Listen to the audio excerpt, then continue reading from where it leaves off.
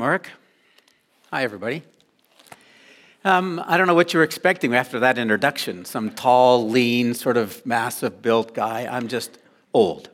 That's the easiest way to describe it. And I have celebrated just amazing things over my life. And I was honored when I was asked if I would, on behalf of the board, so to speak, come and share some thoughts with you from 1 John. So you've been in that book for a while, right? So it's like a bunch of weeks and a bunch of different speakers and all that. And I kept going, okay, so where do we go and what do we do and how does that make it work? Which is sort of like the question with the control device. So I think it's the big green with the black buttons. Perfect. Okay, so I need to go back now. What do I do? Perfect. So the big question for me, thanks very much. This is an achievement for an old guy. Anytime I can beat the technical stuff, I feel good about the day. So my whole question sort of centers around this somewhat simplistic question, but way deeper than sometimes we want to give time to. And that is, where does love come from? And so I started with all of that, and we're going to take a strange journey to finally come up with what I think are John's decisions and suggestions about, so where does love come from?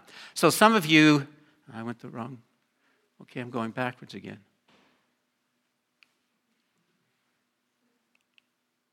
There, thanks very much. So some of you are way too young to remember the atomic era, when the United States and Russia and all kinds of places were blowing up nuclear bombs everywhere. It was a test to see how powerful they could be. The Second World War ended because 2 atomic bombs were dropped in Japan. And this massive power that was created for all kinds of purposes, and this is just one of those images of the atoll, which is a small little nowhere island, exploding and the bomb just mushrooming up. It was like just this demonstration of incredible power. And so I got struck with this question that in the midst of mankind's brilliance to create amazing things, there lies the potential to create unimaginable pain and suffering, death and destruction. Like, who thought it would be a good idea to create one of those, right? Like, can your mind not be used for something more effective? And what generates that kind of activity? And then I came up with this other kind of questions. How angry or hurt or jealous or bitter or afraid or prejudiced would you have to be before you would kill someone? Or at least wish they were dead, right? It could happen to all of us, any of us. Like, that's this weird thing that's going on up in the gray matter. Like, one minute I can be this lovely person, and the next minute, because of something weird happens, and we're ready to kill our sister or our brother, right? We're ready to sort of kick them out of the bed at least, or do something nasty to them. And so this is all sort of in there. And so then I got thinking about other things and about racial prejudice. And so I was doing some googly things and found this great thing from the Church of God Convention and General Assembly in Orlando in July 2019. And so there was some commentary in there, and it went like this. First-timers expressed their joy and affirmation for the diversity so evident, for the seamless harmony of a people, neither slave nor free, male nor female, Jew nor Gentile, but one in Christ. Isn't that a great line? I think some guy in the Old Testament, New Testament rather, wrote something about, no Jew, no Greek, no male. Sadly, this beautiful portrait was not appreciated by all present. More than one heartbroken member of the General Assembly approached me at its close to express dismay that they were seated in proximity to some who, while voting for the Assembly's ballot, said out loud, remember, this is a bunch of Jesus people, all gathered for their denominational national network of meetings and celebration of who God is and the diversity of all of those great things. And they heard this: don't vote for that one. We have enough blacks up front. Some even heard the N word in play. Like, how does that happen? How is it that we can be so united and still in the amongst of us, amongst believers, we're so hateful like that? Hate is one of those things that fills humanity. You don't have to go very far to find demonstrations of hatred. The indigenous population in Canada would be a victimized community of people who, in the efforts of one race, attacking another. Or in Rwanda, and the close to 1 million people that were killed over 100 days, in a country that at one time had identified itself as being almost 98% Christian. And at the turn of a switch, they're treating people like cockroaches and locusts and mutilating people. Like, how is that possible? The Jews and Samaritans, they were a group that got along really well. We're going to talk about them in just a couple of minutes. Blacks and colored or women. How is it that such inhumanity can happen towards people that are like us, except for maybe 8 or 9%? We share so much more in common, so much more, and yet we're able to hate them so easily. I am not amazed that there is so much evil in the world, quite frankly. I am amazed that there is so much good in the world. The survivalist mentality that's woven into our DNA has created a terrible ability to brutalize people. It's the survivalists, and for the evolutionist, I would love to have the conversation about where did the good come from? Where did compassion? Where did tenderness? Where did kindness? Where did mercy come from? Where did justice come from? Where? Where did love come from? When we see the opposite demonstrated so readily, so frequently. I was here when Phil Callaway spoke, and evil shows up really early in the Bible, like as in really early. And he made the comment about, homeschoolers, right? Because there was only Adam and Eve and a couple of boys, and somebody had to be doing the teaching, which is like in the homeschool. So I just grabbed onto that line, homeschooler commits murder, right? It's like, so think about that. Sort of, it fits. Not like how we perceive homeschoolers, and I'm grateful we've got family using homeschooling. That's fabulous. Trouble in the garden, unruly brothers, and Cain kills Abel. Great headlines, right? From the first family. So let's take a look at a New Testament event. In Luke 9, when the days were approaching for Jesus' ascension, he was determined to go to Jerusalem, which is the celebration of the Easter celebration in Advent, or Lent. Whatever it is, I don't know. And so anyway, Jesus is on his way to Jerusalem. He sends messengers on ahead of him, and they went and entered a village of the Samaritans to make arrangements for him. So it was one of those things so here's the reality. I only have time to explain. So let me sum up. So the boys are having a conversation with Jesus. Jesus sends them into town. They go into the town of Samaria, and here's what happens. The Samaritans did not receive him because he was traveling toward Jerusalem. There's lots we don't have time to go into. I'm summing up. When his disciples James and John saw this, they said, "Lord, do you want us to command fire to come down from heaven and consume them?" Like, let's nuke them. Right? Call down fire from heaven, like out of Elijah. Yeah, we're going to nuke them. Another phrase would be, kill them all. That's from a great TV series. We're going to kill them all. Another option would be, take them to the train station. And only some of you, depending upon your choices about entertainment, would know what that means. So, this whole issue of what creates this kind of hatred. What was there for James and John to go, let's nuke them? Like, I'm going, you just spent almost 3 years with Jesus, and this is your response to the neighbors? It's like, you're kidding me. So Jesus turns to him and he says, but he turned and rebuked them and said, you don't know what kind of spirit you are of. There's an important line there. For the Son of Man did not come to destroy men's lives, but to save them. And they went on to another village. I couldn't find a picture that had all of our family in, but this was our family. I got the date wrong. It's actually 2001. And the guy in the orange shirt on the right-hand side, that's me. So that's the big me, and now you get to see the little me. And that's going to make some sense for you. And then I found this great quote, and this is where we're going to be going to 1 John 4, 7-16. That's my text for this morning. Family, where life begins and love never ends. That's a lie. Sort of, depending upon the family that you're in, right? If you're in the family of the young boy who ambushed 2 police officers and had earlier stabbed his mother, I don't think you would say that love never ends. I'm not even sure love ever showed up. It's hard to say. It's not my place to make a judgment call on that. But I want you to think about your families and some of the families that you know. Is that the truth statement for them? That's a hard statement to actually believe. Universally. Far too many that have been abused and hurt.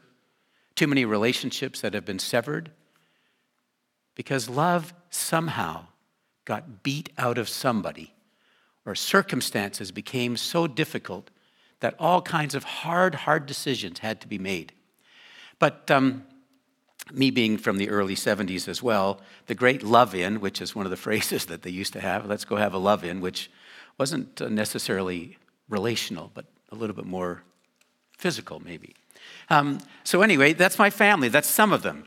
And I wanted to introduce this because John is saying love never ends in God's family. But it gets so hard to express. So we're going to take a look at where does love come from. Dear friends, let us love one another, for love comes from God. And everyone who loves has been born of God and knows God. Whoever does not love does not know God, because God is love. So here's the first thing. For those who love to make notes, obviously you're tired of making notes. I've already been in class for a bunch of hours. So here's the first thing. Love, where does it come from? Love, I believe, has an originator. That's what John is telling us. Where does it come from? Love is from God. It's the expression of who he is. John 3:16. So the John who said nukem is the guy who's now trying to convince us we should be loving each other. What happened in his life that he could move from that kind of racial hatred to now going, there's neither Jew nor Greek. We got to love on each other. We got to care for each other. We've got to support each other. We've got to work with each other somehow through the hardships. Love has an originator. John 3:16. I wonder who jotted that down for us. Same guy who said nuke them, kill them all. For God so loved that he gave his only begotten son. Love has an originator, which suggests to me that it might be something outside of me that I need to find a way to get in me so that I can be different from the way my natural tendencies might be. And for all of you who have been raised in loving, caring, huggy families, your experience is way different than all those who didn't live there. I have a granddaughter who is in a relationship with a family that they don't hug, they don't express love, they don't have much contact. And she grew up in a family that they've been hugging from the moment they got out of the womb and sort of into the family group. And so their experience is dramatically different. One has experienced love enough so that they can express love. But if you've never been loved deeply, it's hard to express it because love is something that has an originator that has to find its way, I believe, into my life. This is how God showed his love among us. He sent his one and only Son into the world that we might live through him. You see how there's this difference, there's this originator, and so, so he's got it, but now how does he demonstrate that to us? Well, the only way that could conceivably have enough impact was for that love to be embodied in a human body and be expressed in the life that Jesus lived and demonstrated such a difference. Because then people could actually maybe believe it, that maybe this is true. So this is love, not that we loved God, but that he loved us and sent his Son as an atoning sacrifice for sins. This great love in. Love has an originator, and love has a demonstrator. The translation about this atoning sacrifice is one of those big Greek words, hilasmos, which is the propitiation that some of the translators will use. It means to appease, to render favorable. Jesus' sacrifice fully satisfies the demands of the broken law. And that's what was happening for us, that God was paying a price that we could not pay to demonstrate love for us so that when it's hard for us to love, he can be part of us and allow that love to be freely expressed. Love among Christians demonstrates love for God and love from God. For God's very nature is love and the demonstration of love. Jesus Christ, sent from God the Father, embodied love and demonstrated it in his life on earth, and while the Holy Spirit produces love as his spirit as his fruit in our lives. It was demonstrated, and now it gets manifest, produced in us. That's the transformational thing. And yet we're so hesitant to change. Like, if we really think about it, nobody really wants to do the hard work to change. If you really wanted to do the hard work, you would find amazing things happening. But it comes because we're struck by the depth of someone else's love. I asked the team to sing How Deep the Father's Love for Us.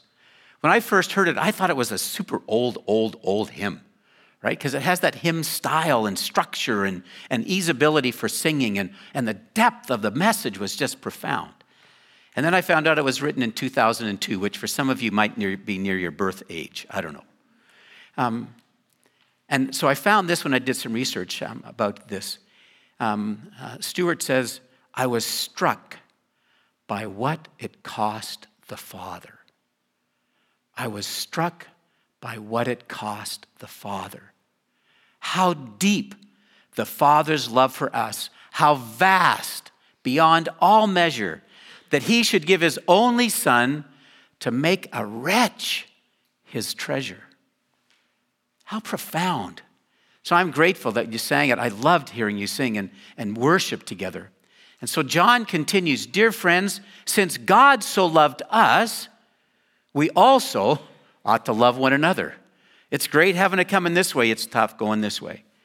No one has ever seen God, but if we love one another, God lives in us, and his love is made complete in us. Love has an originator, it has a demonstrator in Jesus, and it has an inhabitor. I don't even know if that's a word. You know, somebody who's really good in English, don't tell me now. I don't want to be embarrassed, but it has an inhabitor. I just need its R's at the end. That's the old school preacher in me. This whole idea, no one has seen God, to behold, look upon, view attentively, contemplate. No one has ever seen his character, essence, or nature. Deity in its essence, no one has ever seen. But we have seen its demonstration. And how would the world see its demonstration? By love being expressed through us. It dwells or lives, the term is from Meno, one person dwelling in the house of another. Speaks of fellowship between two individuals. The Holy Spirit indwells us. I really believe the only transformational power in the ability to express love, even as God has expressed it, is only possible as we trust the Holy Spirit who indwells believers. That's the transformational power that could make it possible for us to love people who are stinking unlovely. Like their behavior, their attitudes, they're just irritating. But none of you would be that. And I'm sure you don't know anybody, but maybe it's a bad illustration. Right? But how is it possible that a Jew could love a Samaritan? Or a Samaritan could love a Jew? Or that Christians could love the persecutors? This is how we know we live in him and he in us.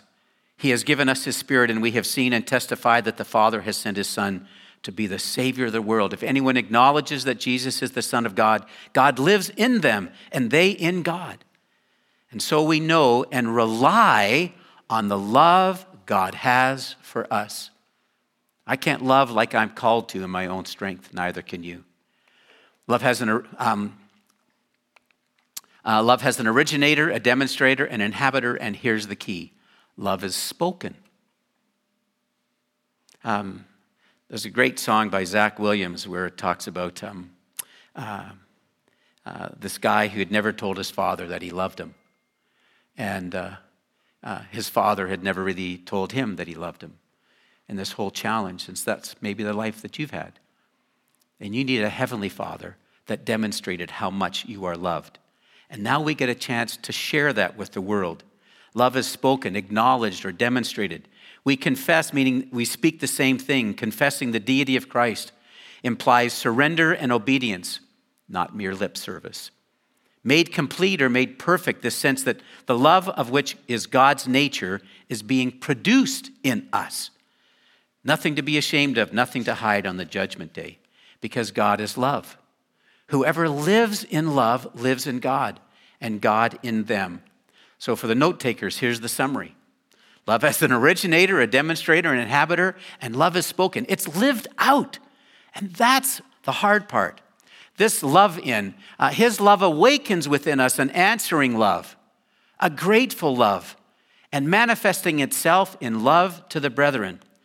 The one who is constantly loving God should constantly be loving his brother.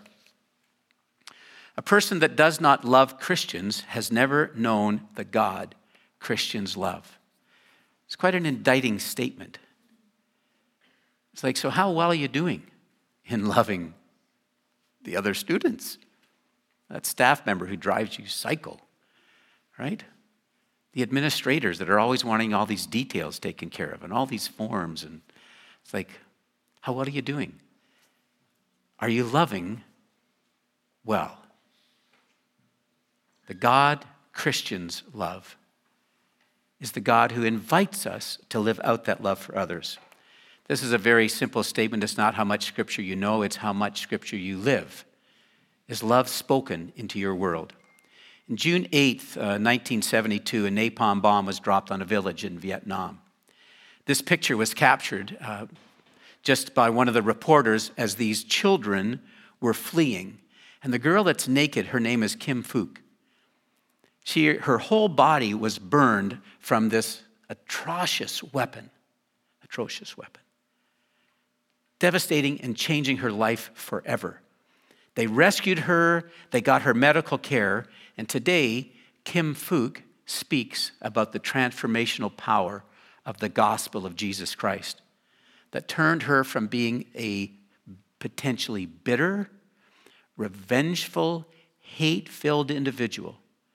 Because in that process, missionaries cared for her, and she got introduced to the love of God in the midst of all of that atrocity. The gospel, lived out genuinely, has the ability to transform lives. My life, your community, your country, the world. It's a message that's lost because of the atrocities of man's treatment to one another. So where does love come from? Where does it come from? If the love of God could change the life of a racist like John, it has the power to change your life and mine and to more fully demonstrate God's accepting and forgiving love to the world. But it isn't easy. My love for my family was enough for me to eventually change my life so I could have more life with them. What will love do in your life that needs to be changed so that God might use you more effectively, more fully, more completely? Where's the journey that God is going to take you through and on because of your realization of how much it cost the Father for you to be here today? Oh yeah, you got school fees and costs to be here and things like that. But you have not yet resisted sin to the point of shedding blood for the kingdom. And so I want to encourage you, be good lovers. Love well.